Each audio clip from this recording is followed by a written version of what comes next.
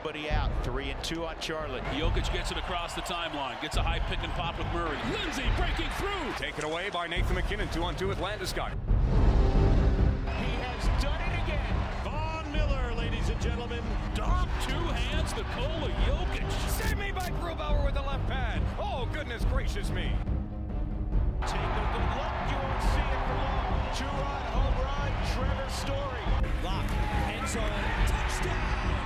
Number 2 for Sutton. Got it! Oh, man! That's from way downtown! And the blue arrow is flying at Pepsi Center. Score! It's too good to be true, but believe it! Oh, hail, Kale!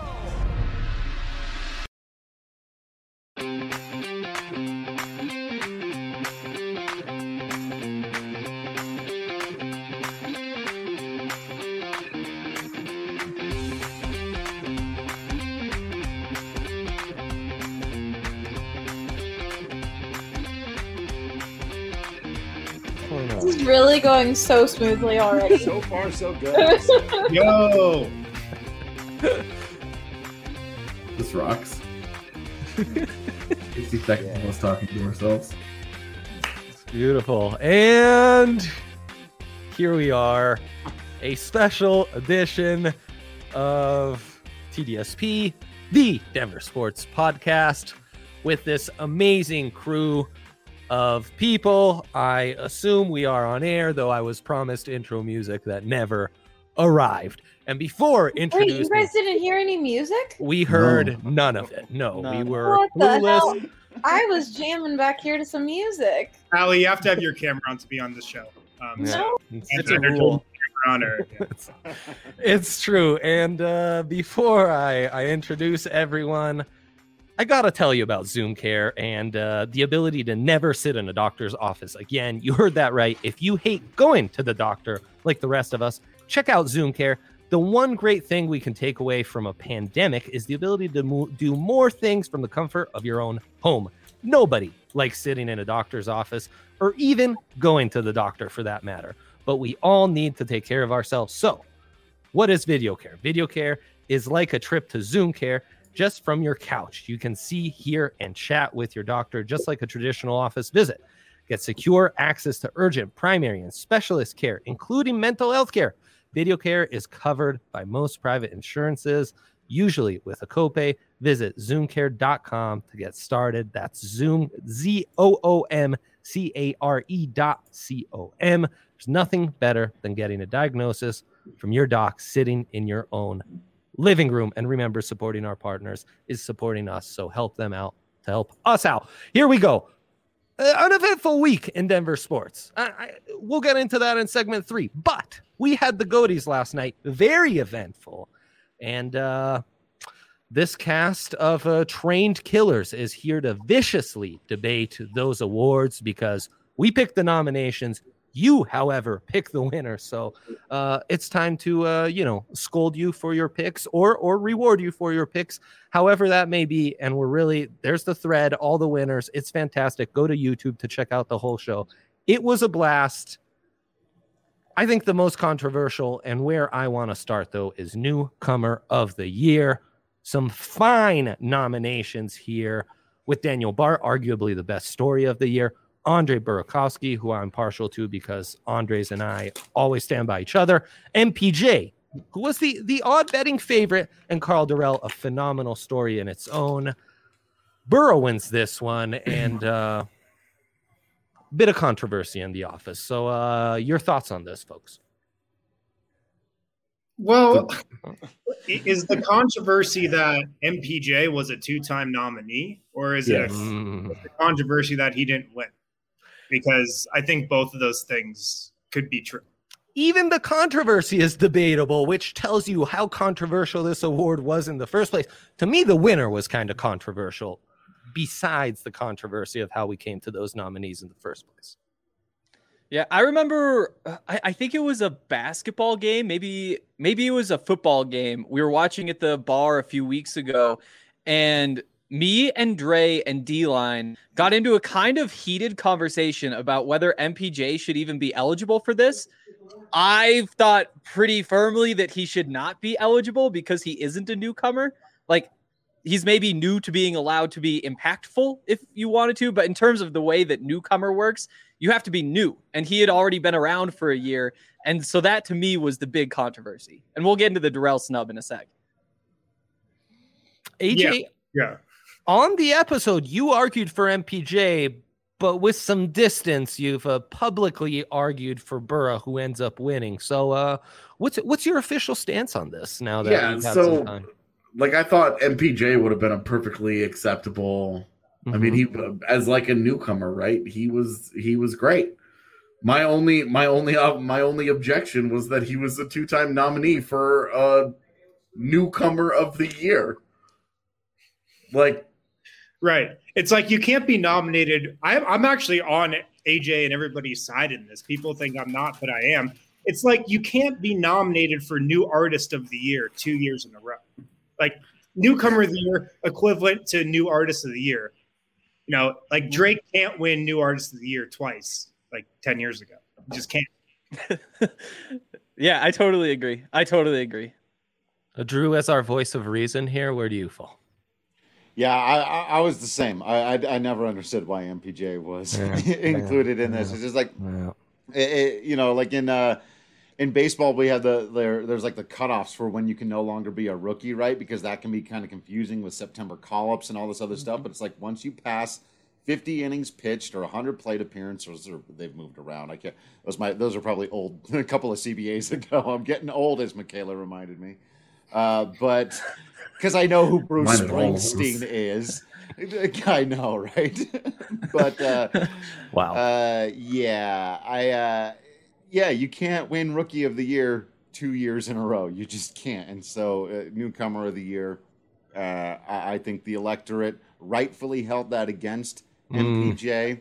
I like the Burakovsky pick here just because certainly he played a huge part in my Newcomer of the Year status to being a hockey fan. And so, like, he's so great to watch. So I really enjoyed that. I gave my best pitch for the Daniel Bard story, but you know, no one was voting for anything Rockies. They gave the social media team some love and said, screw the rest of that organization, we don't care, burn it all to the ground. So yeah, I'm confused about like the Carl Darrell movement when Daniel Bard exists. Like, if your argument MPJ can't be there because he was already nominated, or Burakovsky shouldn't count because he technically started his Avs career in 2019. Fine, you remove both of those, and Daniel Bard still should smoke what happened with Carl Darrell. And, like, that's nothing against Carl Darrell. It's just that the Daniel Bard story was one of the best, not only in Colorado sports, but in all of sports. It's the comeback story of the year where you just get really excited about a guy that was left. His career was over, and not like recently over. It had been over for a while, and he comes back and he ends up like, he starts out the season, he's a middle reliever, and then as the bullpen just implodes and he just continues to be aces, the guy moves into the closer position and does just fine with it. Like, the guy was awesome. And he actually, you know, abbreviated season and all, but he was great in his role. And there's the only asterisk is that it was a short season, so he didn't have a chance to get Coors fielded. Right. Yeah, and my other beef with how the nominations are picked starts with you, Henry, and how the Buffs nominations were picked, because I would have argued Jarek Broussard was the real newcomer of the year for the Buffs with the kind of historic numbers he put up. But your argument is technically he's not a newcomer at all. He'd been on the roster for 2 years, and that's my thing. And the Daniel Bard case, I think I know, and I said the same thing. Like, I don't think that he should have been eligible. But the Daniel Bard thing is a good argument, and I totally agree that he should be rewarded, and it's one of the great stories in Denver from the last year. At the same time, though, it isn't an award for most improved or best story. It's an award for the newcomer of the year, the guy who came in, and Daniel Bard certainly had a big positive impact. Carl Darrell, though, he took this team to 4-1. He took them to a bowl game for the second time in the last 13 years. it was too big of a movement, too much momentum with Carl for me to give it to a guy who played well, but I mean, it wasn't enough to change the trajectory of the season for Colorado. How many games did the Buffs play this year? Do we count the bowl game? Yeah. 5 regular season, 6 with the bowl game. And the Rockies played 60. Yeah, I was gonna say 60 baseball games. You compare them, like baseball played less than half a season. Yep. College football played exactly half a season. Yeah, so that's fine. Yeah, I mean, it's an asterisk year. I think one job is a lot harder than the other. Argument well made. Yeah. I think being a closer for the Colorado Rockies is a lot harder than being a head football coach for the Buffs, especially when all you have to do is coach 5 games. And then they earned the 6th game in which they got waxed. Allie, make a note. Toughest jobs in Denver sports. That's a phenomenal debate. Oh, for the next one. Yeah. Holy cow! That I do one's think Colorado amazing. Rockies closer is among the toughest. Like that, because it's just the task in front of you is almost impossible. At the same time, though, CU Buffs head football coach, it's not like that's a dream Probably job up there, at this too. point. Yeah, being a head coach for a college football team, come on now. That is a hard. I'm with I didn't say it was an easy job. I just said one of them is historically difficult, and the other one is being the head coach of the Buffs. But it was if you look at the results, though, you could make a good case for the Buffs being historically difficult to turn and around. it's also the case that you would make where had they had enough season, they wouldn't have made a bowl game. Being a college head coach was historically difficult this year, though. No summer offseason program. He comes into the job like nobody wanted Carl Durrell as the head coach of Colorado anyway. He was like the 7th, 8th choice. That also made his job easier because there were no expectations. A single win over Colorado State would have made the whole season a success for everybody, right? And unfortunately, we didn't get to see it go down. At the same time, though, Daniel Bard, it's again, he played half a season as well. He just as easily could have fallen off. And I would almost say that given what we saw from the Buffs playing with the best defense in the Pac-12, at least top 2, an offense that basically nobody could stop. You have one of the best running backs easily in the conference, and we were looking through the list yesterday after the draft pod. He's one of the top 10 returning backs in the country now. Like, so many good things are happening after 0 spring practices. Meanwhile, Daniel Bard, he was good, but like newcomer of the year, biggest impact. He did a good job. Mm-hmm. What Daniel Bard did is something that you just don't see. Carl Durrell going 4-1 and then getting waxed in a bowl game isn't like a rare feat. Except for Colorado, it is. In the last 20 years, it is. Yeah, but that's okay. There's an argument to be made there.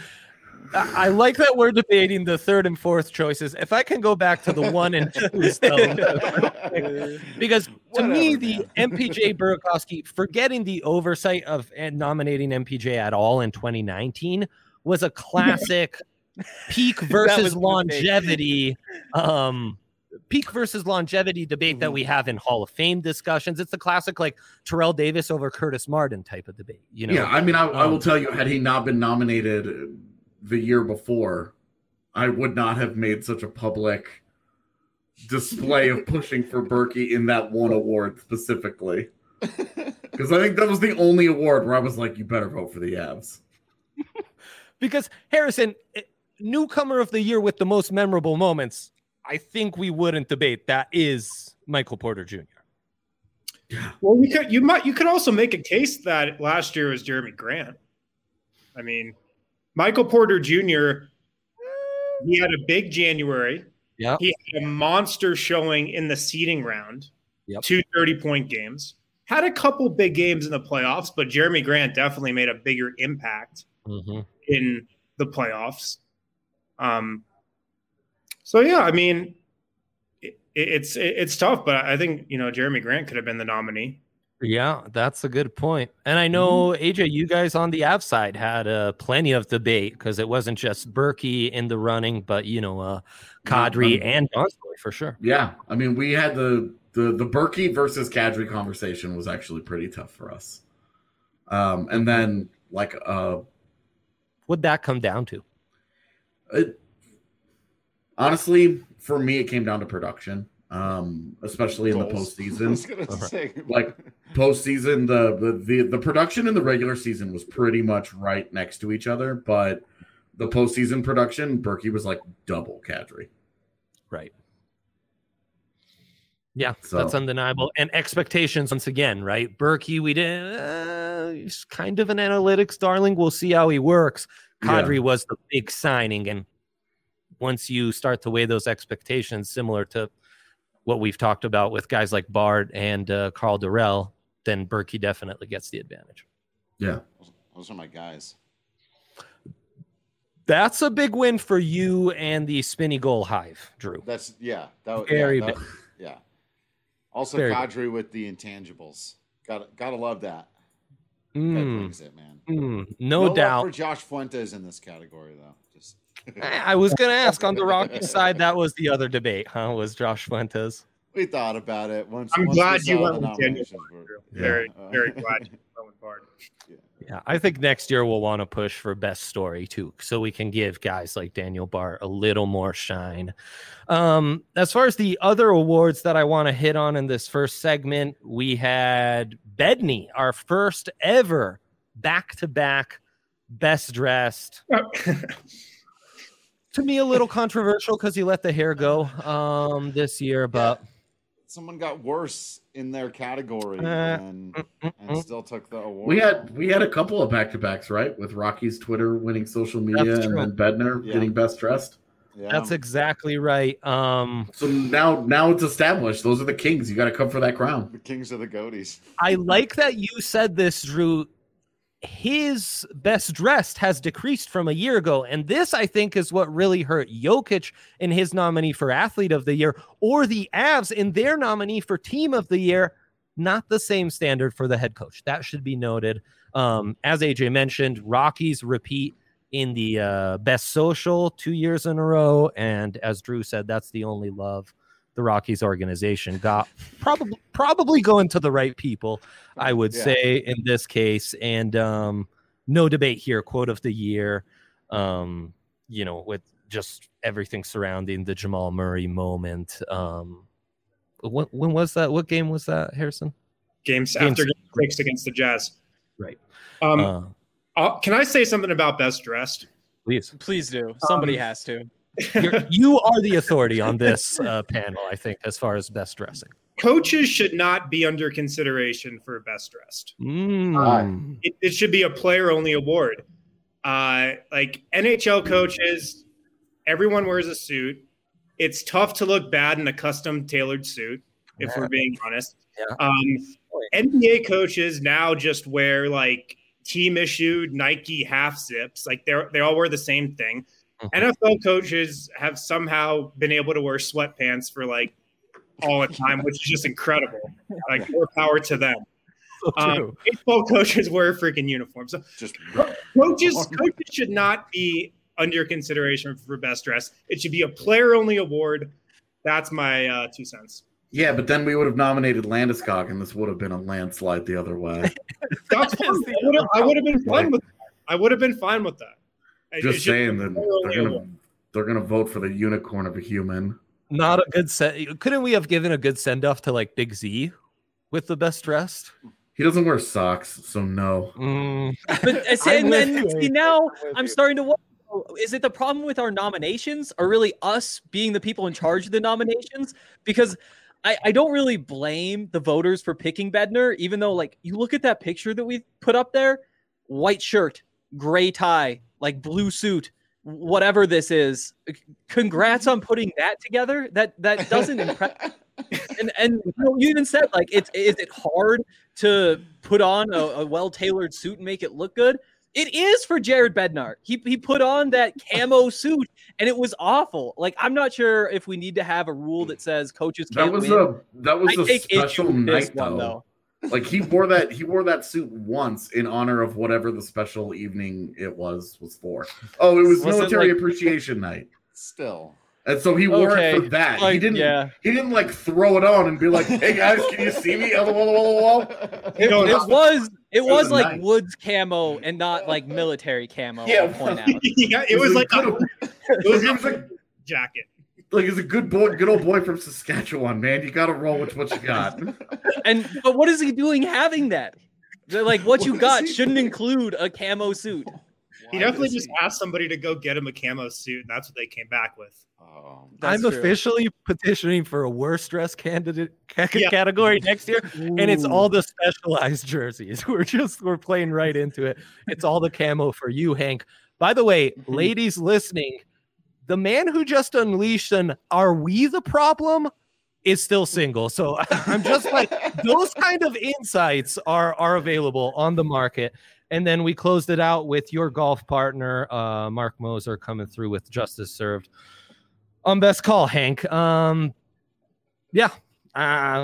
like those categories. I think those were won by the right ones, and I'm glad we got to get into the newcomer.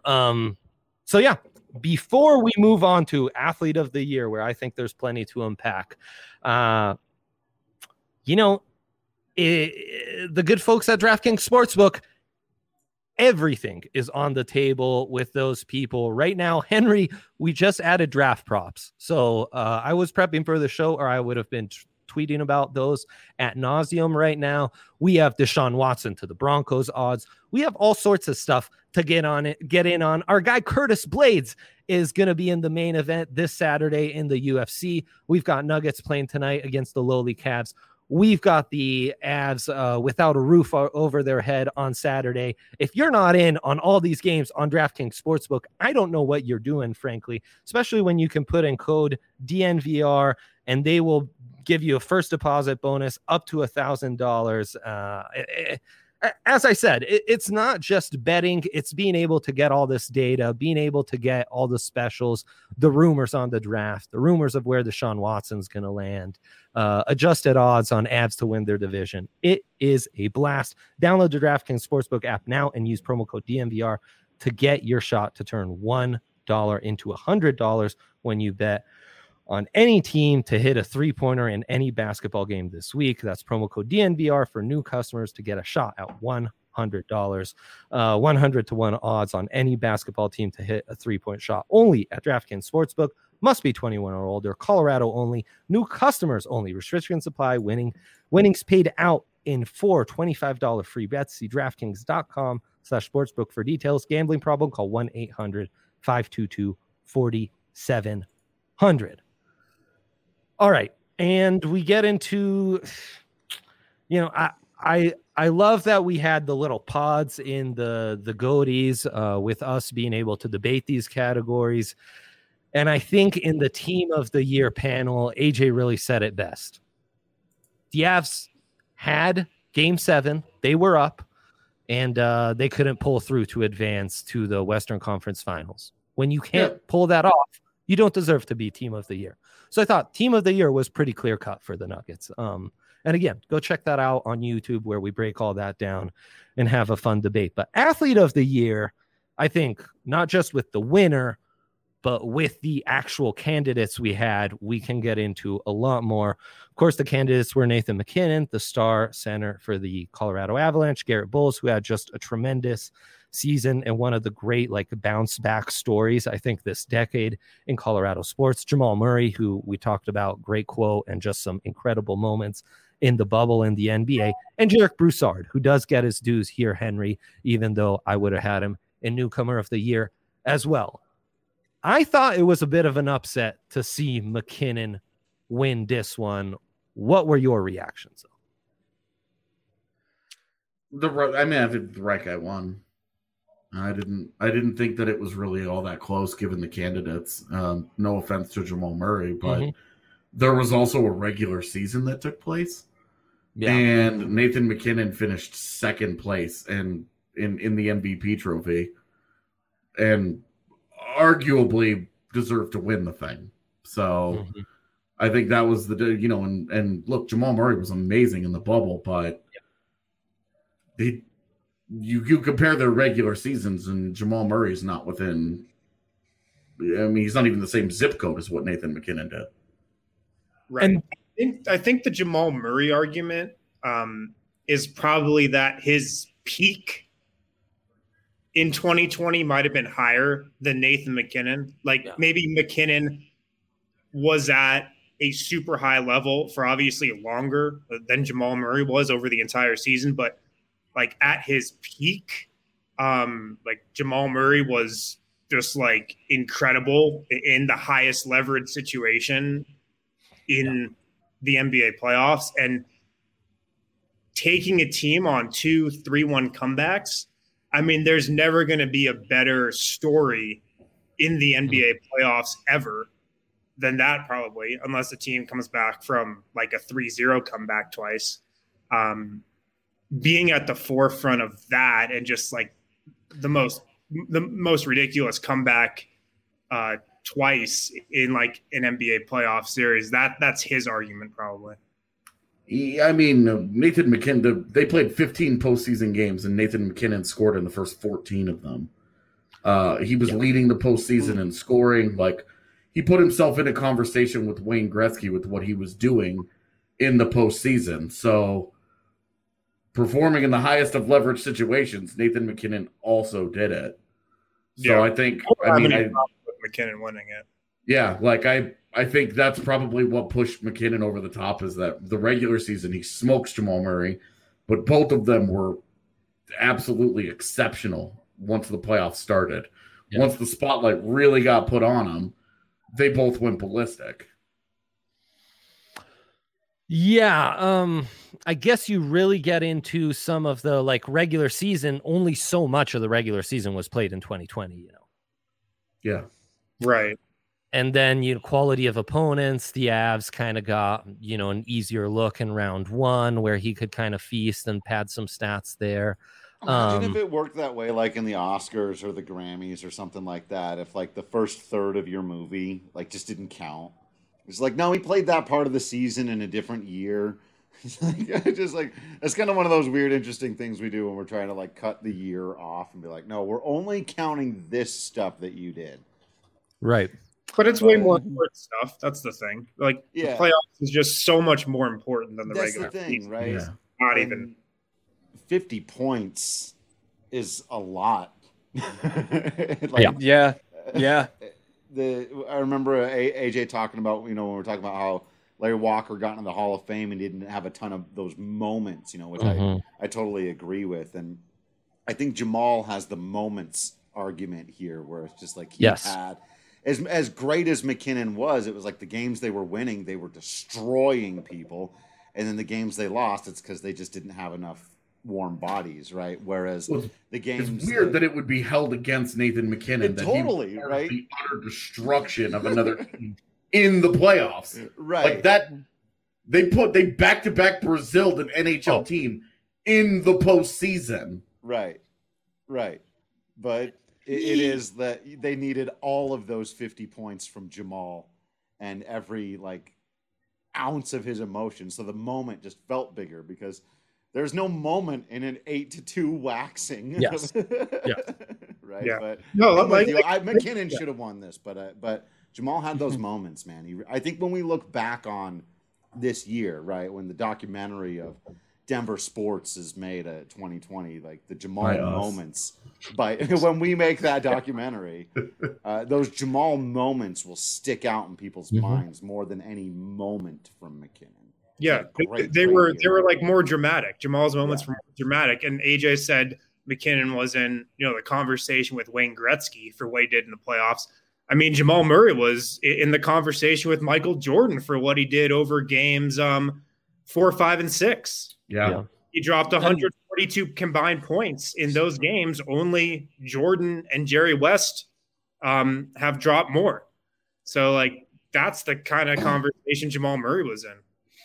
I would also say, though, the consistency helped because it was every night with McKinnon. And you say, over games 4, 5, and 6. What the hell happened to the first 4 games? Like, they also got played. He was also in those games. And where McKinnon was also in those games, if McKinnon gets an extra 3 games against Arizona, who knows what his statistical profile ends up looking. The guy might have led the postseason in scoring and only played 2 rounds. As it was, he ended up, I think he ended up 5th in postseason scoring, and he played 2 rounds. Yeah.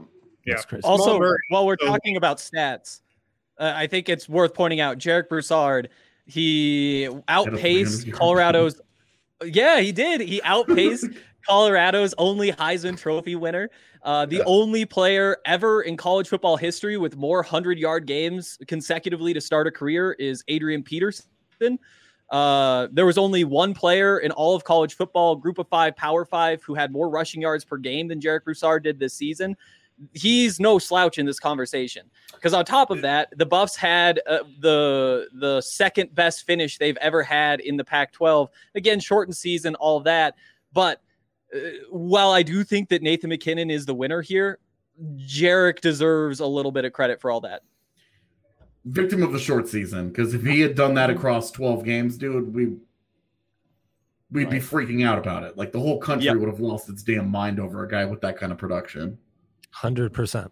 The only other thing I'll say about Murray, and something that's also super impressive about what he did, he played pretty much the same amount of minutes in the playoffs that LeBron did, despite LeBron playing 5 more games, which is like ridiculous.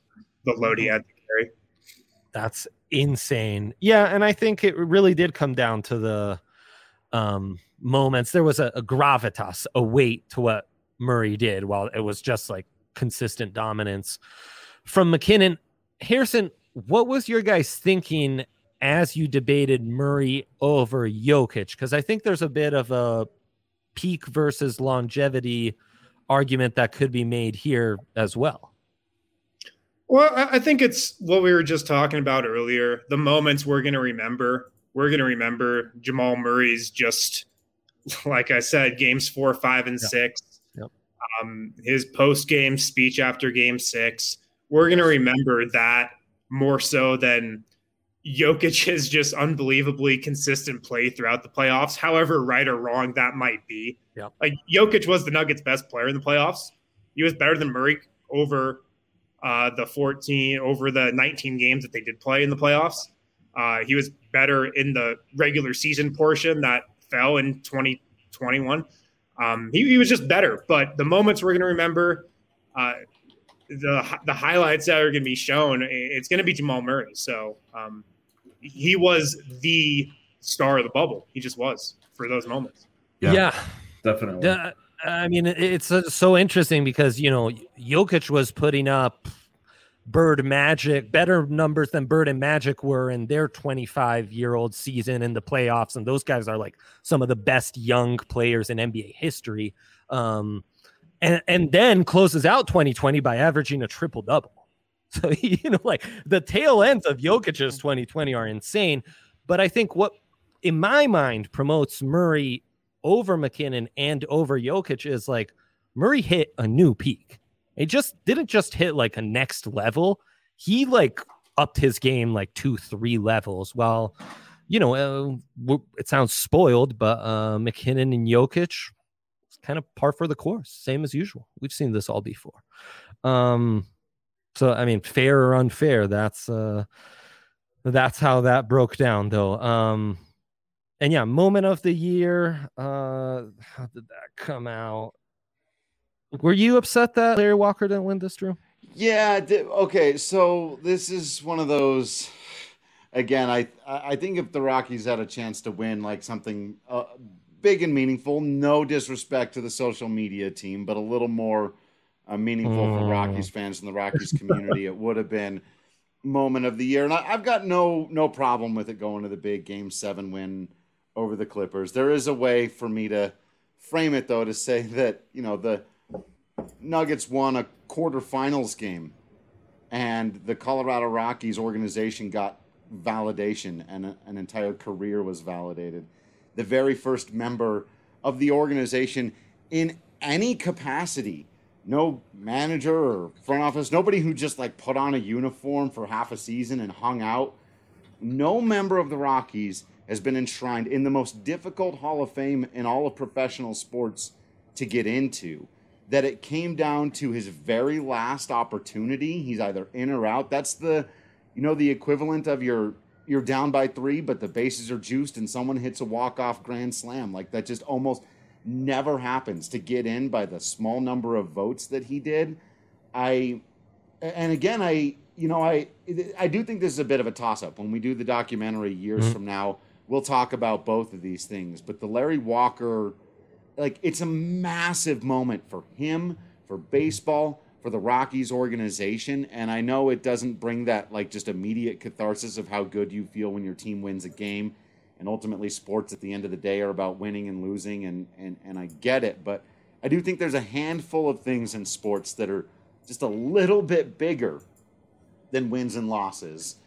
And the Major League Baseball Hall of Fame is one of those things, at least to me. And I know I'm biased in that case, and that it was such an uphill battle to get him in there. I won't say I was disappointed, because I think this was a very deserving moment, but I think it's just being I think it's sad that because the Rockies are in such a terrible state right now, that moment maybe just isn't getting the kind of love, or maybe even people aren't able to feel the joy about it. And maybe that's even sadder than anything. Not that it didn't win, it's that people couldn't even bring themselves to vote for it because they're just so pissed at the Rockies right now. And, like, that's what sucks. Yeah. I think Drew hit the nail on the head. Yeah. If there wasn't so much bullshit going on with the Rockies right now, for sure, that moment would have been celebrated a lot more. And look, the first Rocky to ever go into the Hall of Fame, that's major. Yeah, that's absolutely major. That's huge. So I think Drew's onto something there. I mean, Game 7 over the Clippers was big. The 3-1 comeback, and also because if you guys remember, the Clippers were the favorite by a lot of people to win the NBA championship last year. It wasn't the Lakers at the start of the season. It was the Clippers. I picked the Clippers to win the championship last year. So that's a big thing that the Nuggets have going for them. But I'm with Drew to an extent there. Yeah, definitely the most, like, not just joyful and gratifying moments and kind of at tail ends of the year, but like legitimizing moments. Because if you're a Rockies fan, it didn't just come down to this one day. This was like a fandom in the making leading up to this moment. And in a similar sense, the Nuggets winning Game 7 felt similar. Like, how much suffering have I been through as a Nuggets fan and lost all hope when they're down 3-1 to the favorites to win the title? And then Game 7 was like a fever dream. They just blew them out. It was like, is this really happening? It's like a victory parade. Yeah, the Nuggets got away with it over the last 5 minutes of that game, which was wild. Incredible. So both were like, wow, it was almost worth suffering the last 30 years for this moment. I almost would have loved a co-winner for this one, because both really meant a lot more than what they are on a tweet, Yeah, the Larry Walker thing, like Harrison said, it's the first time ever that a Rocky's gotten in. It's like a high watermark. But at the same time, this is only the second time ever that the Nuggets made the conference finals, right? There wasn't anything in the 70s or 80s that I missed.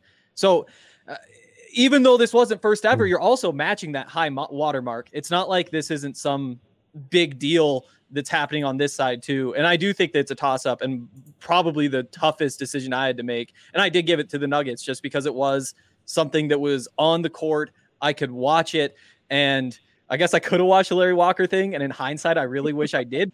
Everybody else really enjoyed it. But we had a great time. I think that goes into the moment thing, though, is that the Rockies fans who watched, I bet that was huge. I remember seeing the videos at Blake Street Tavern. Everybody's watching Nuggets Game 7. And it kind of sucks that that's how it happened. But in terms of the moment, I think that carries just a little bit of weight too. I think that this is it sucks that I keep coming down on, like, not the Nuggets side, because it sounds like I'm constantly against them. It's just that the weight of history is not with the Nuggets here. It was a great moment, and it was a great moment for a franchise that's accomplished almost nothing in its existence against another franchise that's also accomplished almost nothing in its existence. Like, it was two franchises that have frankly been kind of pathetic over their lifespan and it was like a featherweight fight. And we put all the importance on it because the Clippers, for the first time ever, felt like the Lakers. You know, and when they were up 3-1 and all the talking they did and all the yapping, and it was obnoxious. And to punch the bully in the mouth and then stand over him like they did at the end of Game 7, just as a lifelong sports fan, that's a gratifying moment. Yeah. And you know as a sports fan, you almost never get that moment. It's so rare. But the Larry Walker thing is history. That's forever. Like that's like the Nuggets won a game to advance a round. They didn't get to the finals. They didn't win the championship. They got out of the second round. Like Yahoo. You know, like it's a big deal for the franchise, but historically speaking, it's a footnote. It only mattered because they came back from 3-1. That's the only reason it'll be remembered outside of Denver, was because of the back-to-back 3-1s. Otherwise, like Larry Walker getting into the Hall of Fame, that's, as Drew said, that's the hardest Hall of Fame to get into. Yeah. And it took years of fan-driven, like boots on the ground work to build up to this. You know, all of the work that people did in trying to win over old school baseball writers who just didn't respect Larry Walker for whatever reason. Best exemplified by Peter Gammons going on national television, like the morning of, and saying, "I regret not voting for him. Oh my God, I hope I'm not the reason that he doesn't get in, because I had some asinine reason at the time of, well, he didn't play enough because he was hurt too much, that it could have forever tarnished Larry, could have forever cheapened Larry Walker's legacy." Like it came down to 6 guys that they were able to win over the course of a decade-long process. They pushed just the 6 guys across. There was so much history, and there was so much like the Coors Field bias and the Walker bias and the Colorado Rockies. Like league-wide, it will not be viewed as a validation of the Rockies as a franchise. It'll be viewed as a validation of Larry Walker's career. But for all of us who have followed the Rockies and all of us who have followed all of this, it was a total validation of our mere existence. So it meant everything. It meant everything. And I think that it sucks that it just got buried because everybody's pissed at the Rockies. And rightfully so, of course. Sure. But to not be able to separate those two things and give, I think, Walker the proper historical due, I think that's a bummer. It's a good thing it's just a goatee. He's forever in the Hall of Fame. And that's a good way to put perspective on things, AJ. A reminder that we are presented by Breckenridge Brewery. With that, I think we're ready to move on from the goatees. That was a phenomenal show for a not so phenomenal year. Here's a popping a Breck brew to 2021. But thank you to everyone who put work in that, and thank you all for tuning in and participating.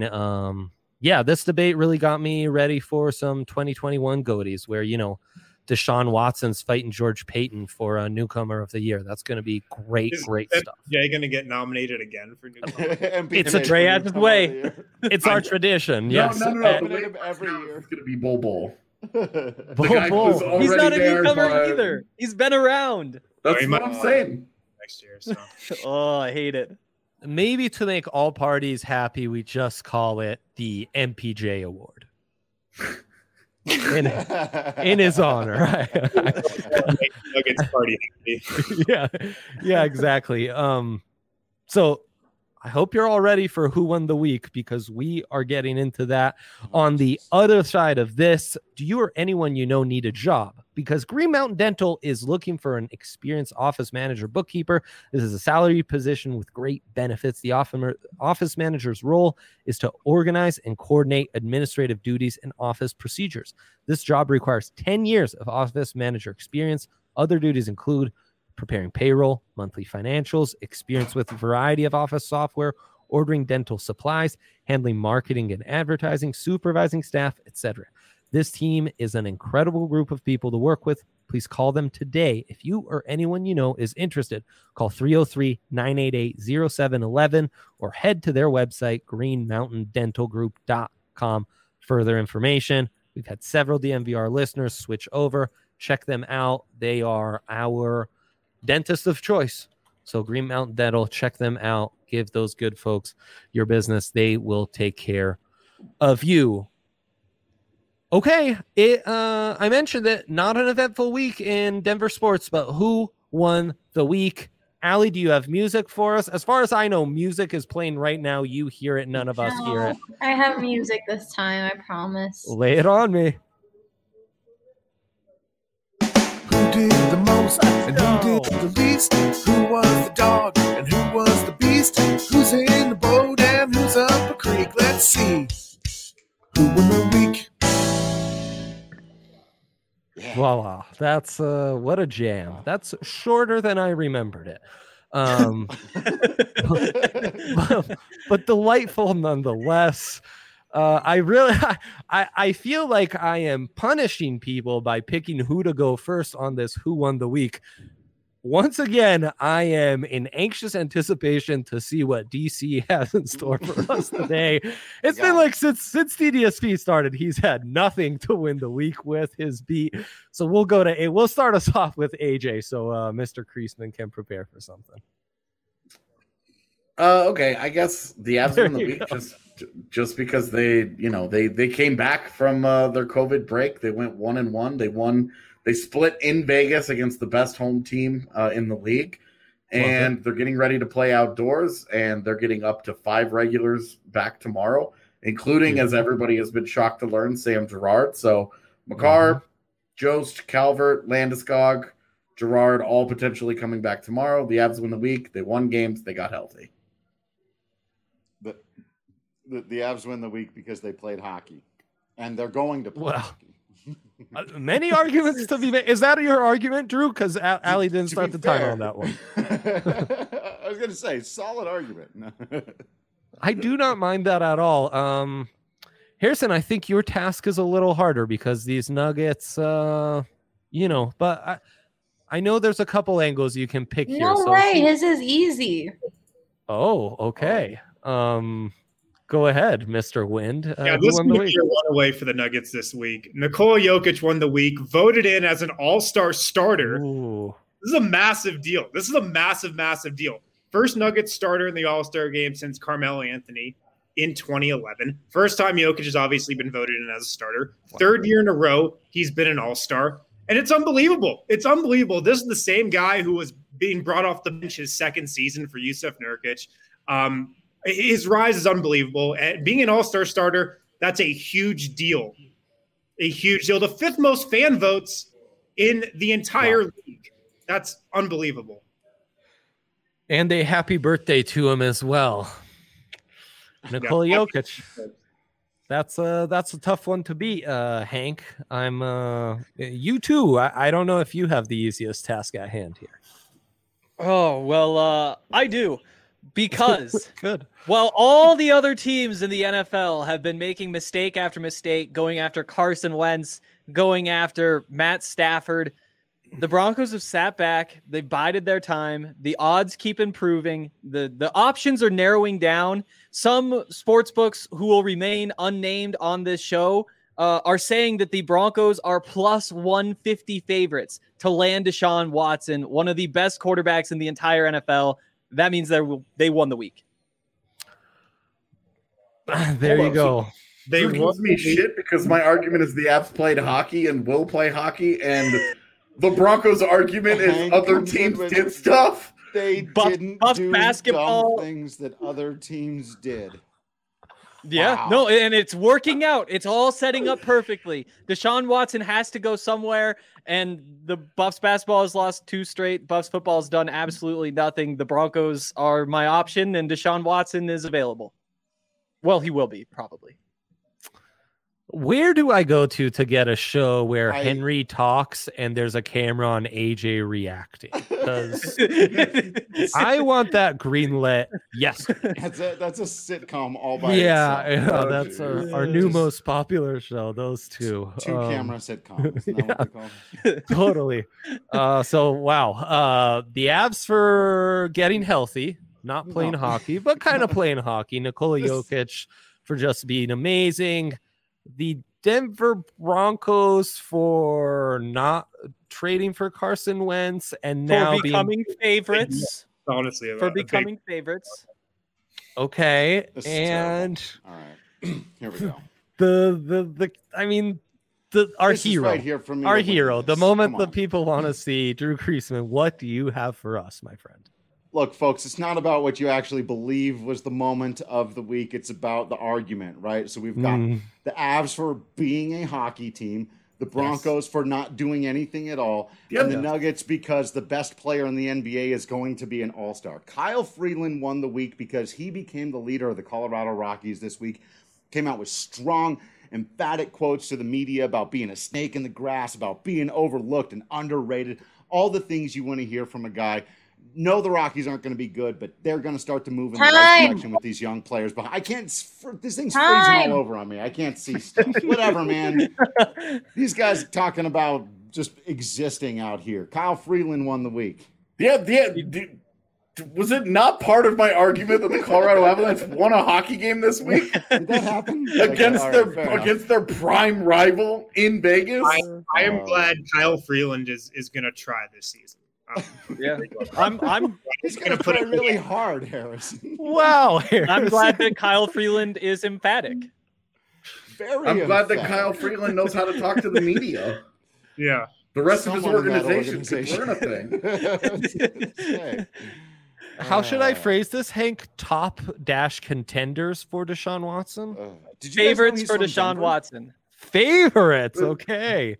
Betting favorites, not real world favorites. Betting favorites. Depending on who you ask, if you want to throw that caveat on too. So true. Presented by Breckenridge Brewery, I remind you. Who won the week last week? Yeah. We didn't have a poll. Controversial. We didn't have a poll. Harrison, I was looking at the game log. I think last week the argument should have been made for Zeke Nnaji. Well, I mean, half of our voters on Twitter don't know who Zeke Nnaji is, so I'm trying to play the crowd. CDSP was early, so Zeke hadn't even shown up yet. The Zeke breakout wasn't even. I'm adding Zeke as my option. And screw you, Twitter people who don't even know who he is. Shame on you, frankly. Okay, well, best of luck, folks, because Allie will be back next week to exalt the winner and punish the losers, as she always does. This has been a pleasure for me to host you all. Thanks for tuning in. Again, we are presented by Breckenridge Brewery. We will catch you next week. Have a great weekend, folks. Oh, is it doing that again? Me? Oh, is it doing that again? All right, we're just ending. Oh, Allie. Bye. The first taste of rare bourbon you finally got your hands on. That's nice. At Caskers.com, we make this experience easy. Caskers is a one-stop spirit curator with an impressive selection of exclusive, sought-after, rare, and household names in the realm of premium spirits and champagne. Discover the top flavors of the year now by going to Caskers.com and using code WELCOME10 for $10 off your first purchase. Get $10 off your first purchase with code WELCOME10 at Caskers.com.